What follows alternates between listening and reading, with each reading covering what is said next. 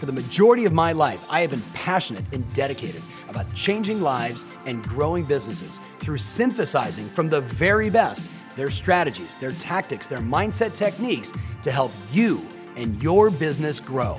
Join me as we take it to the next level. Welcome to the Tom Ferry Show. Hey everybody, welcome back to the show. Super excited today as always. But today's a little special.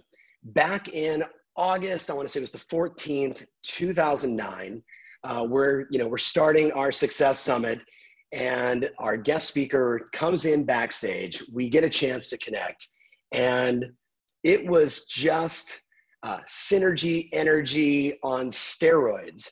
And when I met this guy, I just knew, first of all, A, someone I like, B, someone I can learn from, and then ultimately C, like this is someone that I saw that was going to change the world. And I made that, like he's going to hear that and say, oh, meaning the people that get it, and they grow like crazy because of it, myself included. So Gary, this is our 9th interview. Is that true? It is. I was actually, my team went down and looked at the list of all the, shows we've done. And the fun part is that show back in August 14th, 2009, somebody was holding a flip video camera. It's unbelievable. It dates our shows. It was also a very rare moment. It was Mark Sanchez's first preseason game as a Jet. Remember that? That's right. Of course. Okay. Do you remember what my team did? Remember they set up it looked like upstairs. Pong. Yes, I remember. It was unbelievable. So I'm really glad to be here. Thank you so much. I hope you and your family are well. Obviously, everybody who's listening, I hope everybody's well. It's obviously 2020 is a very intriguing year and a lot going on. And I'm really happy to be here. And let's rock and roll. Absolutely, my friend. So we're doing this, my friends, first because we want everybody to get a tremendous amount of value. And I'm excited to announce 11 years later, Gary is keynoting the 2020 Success Summit. So Gary, we're pumped to have you there. Thank you. But anytime we get together, I've always got a ton of questions. So I want to just dig in, and I want to start with, you mentioned 2020 has been an interesting year. I think that's an understatement, right? There's been so much that's happened. I want to know first and foremost at Vayner Sports and Empathy Wines and everything else you're involved in. What were some of the adjustments you and your company made to make sure that you kept moving forward powerfully? At the highest level, VaynerX, which is VaynerMedia, the Sasha Group, Vayner Speakers, the Gallery Media Group that holds 1:37 p.m. and PureWow.com. That, Tracer, that, the Singapore and London office of VaynerMedia, that was by far the thing that I have to spend the most time on. That's 80% of the world. Vayner Sports, AJ kind of runs outside of the VaynerX ecosystem. It's kind of the only Vayner company out there. Then there's my Gary V brand, which, public speaking is, now starting to go into a virtual world, but has been pretty wiped for the year. And the first thing we needed to do was calibrate cash, right? Our clients going to pay, our clients are going to go out of business. So the first kind of, week to 2 weeks at home in early March were really about deep 12-hour days of how much are we spending on bananas in LA? Like, what are the Uber bills of top executives? A level of granularity that is, not where I'm spending the majority of my time. And so that was actually exciting. I love to operate. So I kind of enjoyed that. I think the first 3 years of VaynerMedia, I was in that place with AJ. For the majority of my career with my dad, I was in that place because he is very cross T's and I's and every penny, where's it going? So that was number one. That led to some vulnerabilities. A lot of clients were deferring payment. We had bank covenants and real life business stuff. So the next step was really going through an HR exercise of, if we have to make some cuts, who would they be? And that was obviously extremely emotional and difficult. And unfortunately, we had to do some cutting. So that was the first 6 weeks, making sure everybody felt safe, not scared, dealing with difficult decisions, and navigating that and calibrating a new normal and anticipating. One of the things we did well that is, I think, going to play out here is we projected for the rest of the year. My big fear was, at the time, if you remember, especially in the beginning, it was like, oh, this is going to be a 2-week thing, maybe 4. Right. Yeah. which seemed insane. It was like, oh my God, that's so much.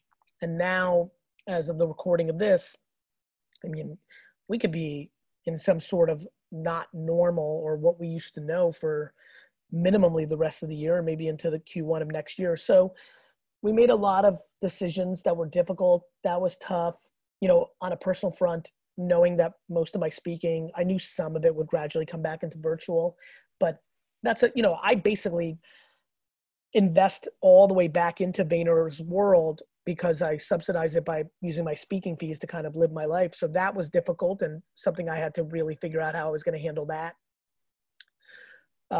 Now it's public knowledge. I was in the process of negotiating a sale of Empathy Wines to Constellation. I had no clue what COVID was going to mean to Constellation. Obviously, I knew the Empathy model was built for COVID and post-COVID, but you never make assumptions for the other gal or guy. And so I didn't know if that deal was going to die or go forward.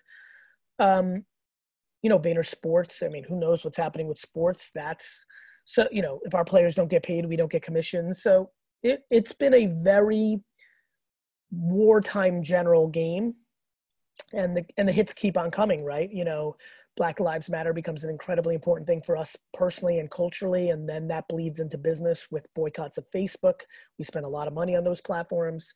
So it's we've got a very heated election coming up in November, so you can't imagine the temperature of the country subsiding in any shape or form until the end of the year.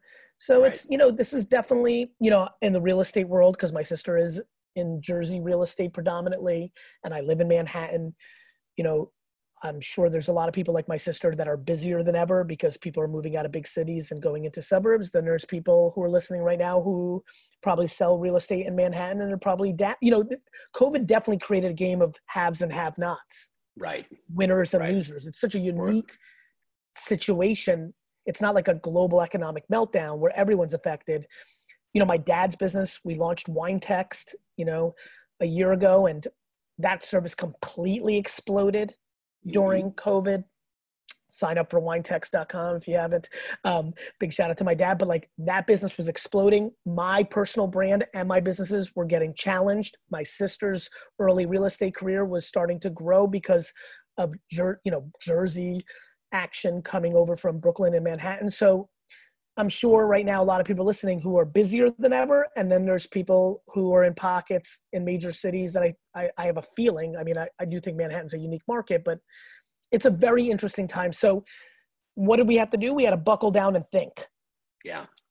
So I want to talk about innovation today. I want to talk about pivoting. I want to talk about adjusting, but I'll give you some insight. Ready? So I coach 17 different CEOs of real estate companies. One has 90,000 agents, for context. One has 27,000 agents throughout all of Europe, right? So, these are major players in the space. We did a sort of late April, early May survey from, executives to managers. And here's what we discovered. About 45% of every real estate agent took a 12-week unpaid vacation. They essentially furloughed themselves. And yes, some of them were in non-essential markets. There was only a few left at the end. New York, obviously very, very fickle. Hoboken, as an example, where one of my top clients works. But places like Philadelphia, where they were completely shut down and couldn't do anything, or parts of Detroit where they were shut down. And yet, with all of that going on, you're exactly right. It really is those that did the work and those that were in a state of fear. And I don't mean to dummy it down to just that simple, but that's always the case. But I assume there's micro. So that's yes, period. Of course. I mean, that's just always the case. There is no success in being crippled by fear and curling up, right? Now, do not confuse that with being thoughtful and conservative, right? Mm-hmm. I thought it was appropriate for people to hoard cash and not, there was a lot of money to be made in real estate, in the stock market in that 2-week period. Yeah. But I didn't deploy capital into it, even though I thought there was some opportunity, because it was just too early. I don't like making decisions when you don't have all the information. Knowing this is a real estate podcast, I think Manhattan's got some real challenges. People are moving out. And I think if this really lasts until next March, you could see people getting really impatient. And And I think, and from work from home, a lot of reasons people like to live in Manhattan is their office is here and they don't like to commute. Well, imagine a world where those individuals only have to come into work once or twice a week instead of 5 days a week. All of a sudden, the suburbs of Manhattan become very attractive very fast. You're seeing the same thing though in Seattle. You're seeing the same thing in a lot of vertical living environments. Like that's become sort of the new norm.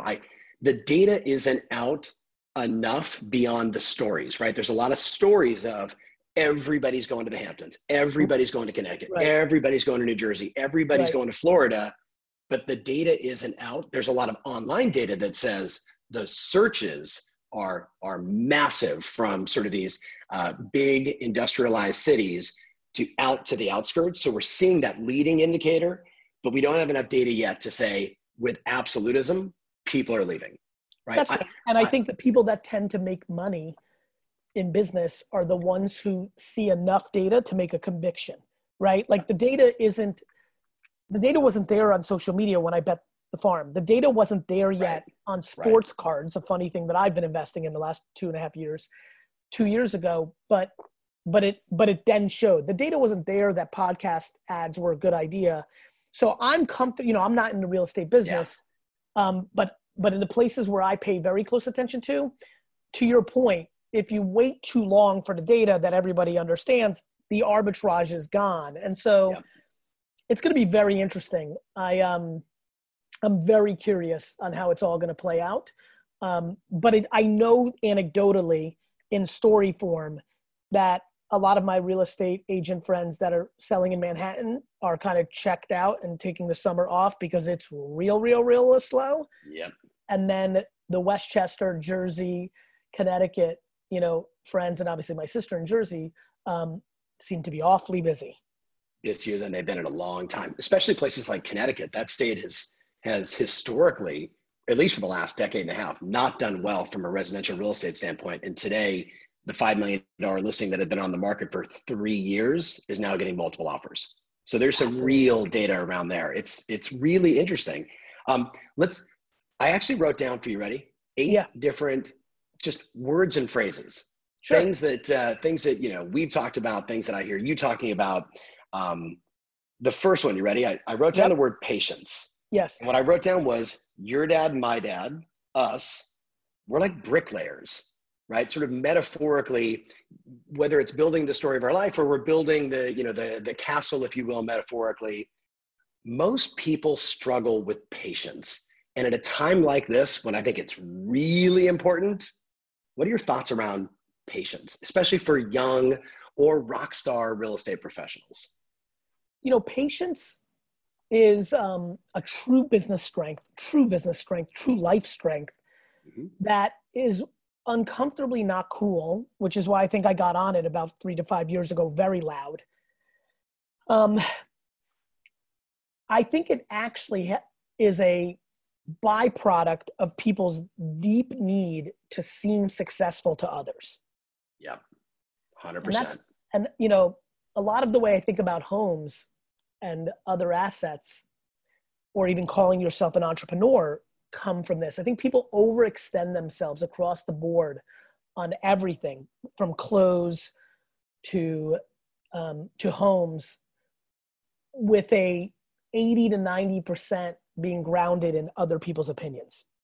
Right. And I think that when you can eliminate that judgment, whether it's your parents or your neighbors or the Joneses or social media, all of a sudden patience becomes easier.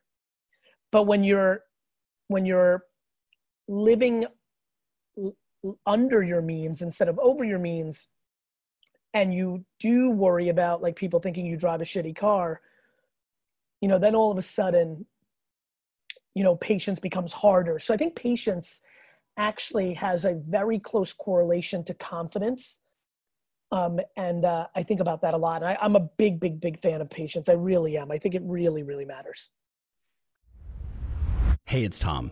If you've been listening to me for a while, you've heard me say repeatedly over and over again, we are living in the review economy. That's right, consumers are making decisions based upon reviews. With that said, I'm looking to get this podcast into the minds of more amazing people just like you. You can help. Would you go to Apple Podcasts and write a review? Tell them what you think. Hey, 1 star, 5 stars, make up your own number of stars. Totally fine by me, but please go to Apple Podcast and write a review. It means the world to me. Thanks in advance. Now, let's get back to the show. People don't get that you can have an enormous capacity to care and be a great business leader. Right? That's right. And I think people think business is too much dog eats dog, like step on people. And I just don't see it that way. I see the world far more abundant than those individuals. Yeah. I think there's a lot of people out there that I know there's a lot of people out there that struggle with, A, how much do I post? And B, is anybody gonna care? Or the better one is, I don't even know what to post. Yeah. What do you say to that person? Give us what's some practical, tactical things of not just getting over it, but just, hey, how much in your opinion should somebody be posting today on all different platforms? As much as humanly possible. My speaking to that is very simple. It is absolutely the way that people discover people. You're a person that sells real estate, or a team leader, or you're trying to attract people to your brokerage, or human. I think too many real estate agents think about putting out content that looks professional instead of just being the guy or gal that they are. A real estate agent right now in Kansas City posting that they're excited that the Royals are coming back may actually, you know this about me. I already brought up with the Jets. The Jets matter to me a lot more than if you had 14 or 4 years of experience selling homes. And people everybody knows this. People make decisions based on people. Almost everybody listening right now had no idea what they were doing when they sold their first 5 homes. Right. You learned it along the way. Right. And so those first 5 people were either family relationships, acquaintances, serendipity, or likability, right? You're just a likable person. And that likability might be you're attractive, like that's real life, or you're funny, or you did something well before, or you were the high school quarterback or your high school friend. There's a million variables that go into it. But as far as content creation, that also goes into self-esteem and lack of confidence / deep insecurity. Most people talk themselves out of it because they're not confident. They're worried about the judgment. They're worried that people are going to say their lighting was bad, or that was stupid, or it's just fear. Fear is an incredibly devastating energy in the world and leads to so much bad. And in this very micro version of business bad, not putting out content on Instagram, LinkedIn, Facebook. LinkedIn, Facebook, and Instagram on a daily basis to not have at least one post as a real estate agent seems to me so stunningly, shockingly big of a miss. It's just a missed opportunity. Right. Why did you buy it goes up? It goes up there with not calling your own past clients in Sphere. Do you know what I mean? It goes up there with not asking for referrals. That's how big of a miss. I agree. I think it's oxygen. And you can do it a million different ways. Let's talk about innovation. The thing that I've always admired about you and others, that do what we do, we continue to evolve. I see a lot of people getting stuck. What are your thoughts around just innovation and re-engineering yourself and getting better, being relevant to your customer? What are your thoughts? It's about not falling in love with what got you there. Yeah. To me, when social media is not the dominant current way to communicate, I'm going to be thrilled. I feel no emotional tie towards social, even though that's where most people see me right now. Yeah. No different than when I was a wine guy and started doing business content. Everyone was confused and this and that. And I'm just like, this is just real to me. If I started doing business content in the late 90s, I would have been the email and Google AdWords guy. That's right. Switch gears. I want to talk about happiness. Okay. Right. We've been playing with it and talking about it. It's been weaved throughout the conversation. I'm this big fan of doing work makes you happy, right? Not giving a shit what everybody else thinks makes you happy. Contribution makes you happy. Learning makes you happy. What are your thoughts? What do you think is sort of the essence of what makes someone happy? Self-awareness. I think if you actually know yourself, that's where you can really win this happiness game. I think a lot of people think they want money, but then they realize there's too much pressure in amassing it. And if they have the humility to say, wait a minute, I actually do want to just live this simple life, and I don't have these expectations of my partner or my parents or my business or my boss or whatever it may be. I think self-awareness and simplicity lead to happiness. Now, on the flip side, for me, happiness comes in the process of trying to achieve remarkably big things.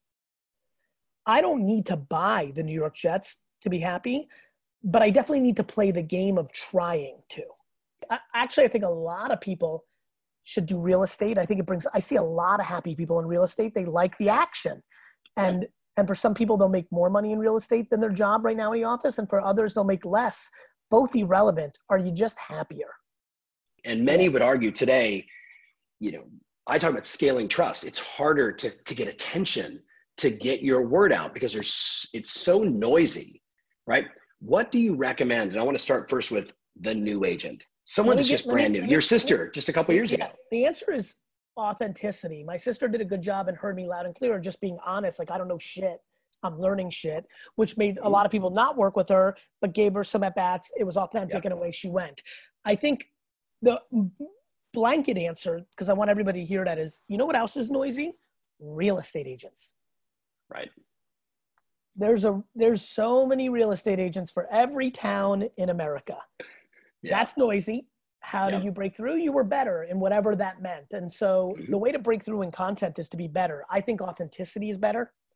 I think people buy from people. So when you talk about going to this high school, people buy from this is back to the content. What do you put out there? The answer is authenticity. If you've done selling homes for 38 years, that's your content.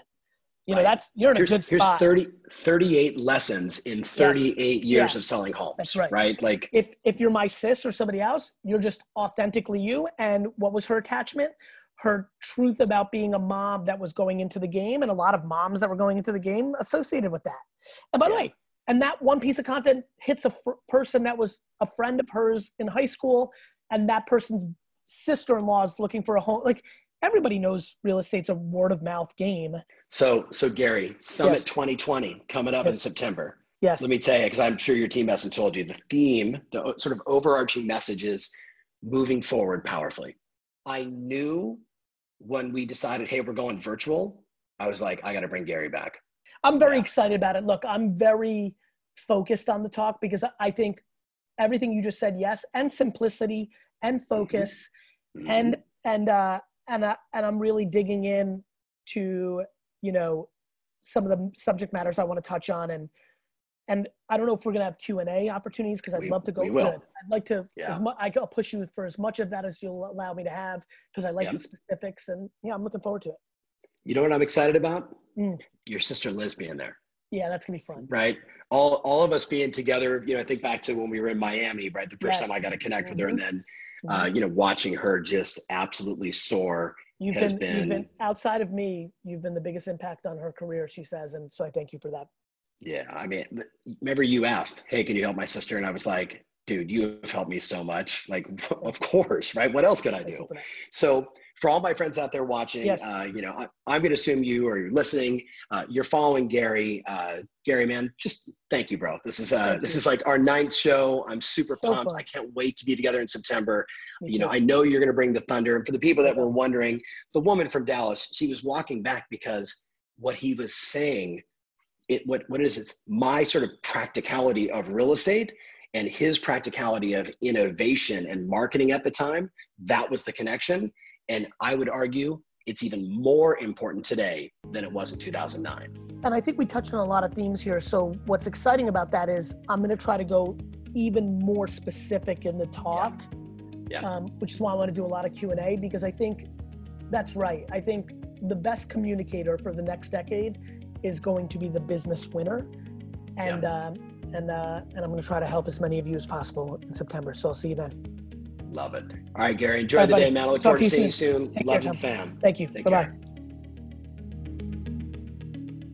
If you want more information about this episode, including my show notes, mentions, links, and everything else, make sure you visit tomferry.com/podcast. That's tomferry.com/podcast. Thanks again, and talk to you soon.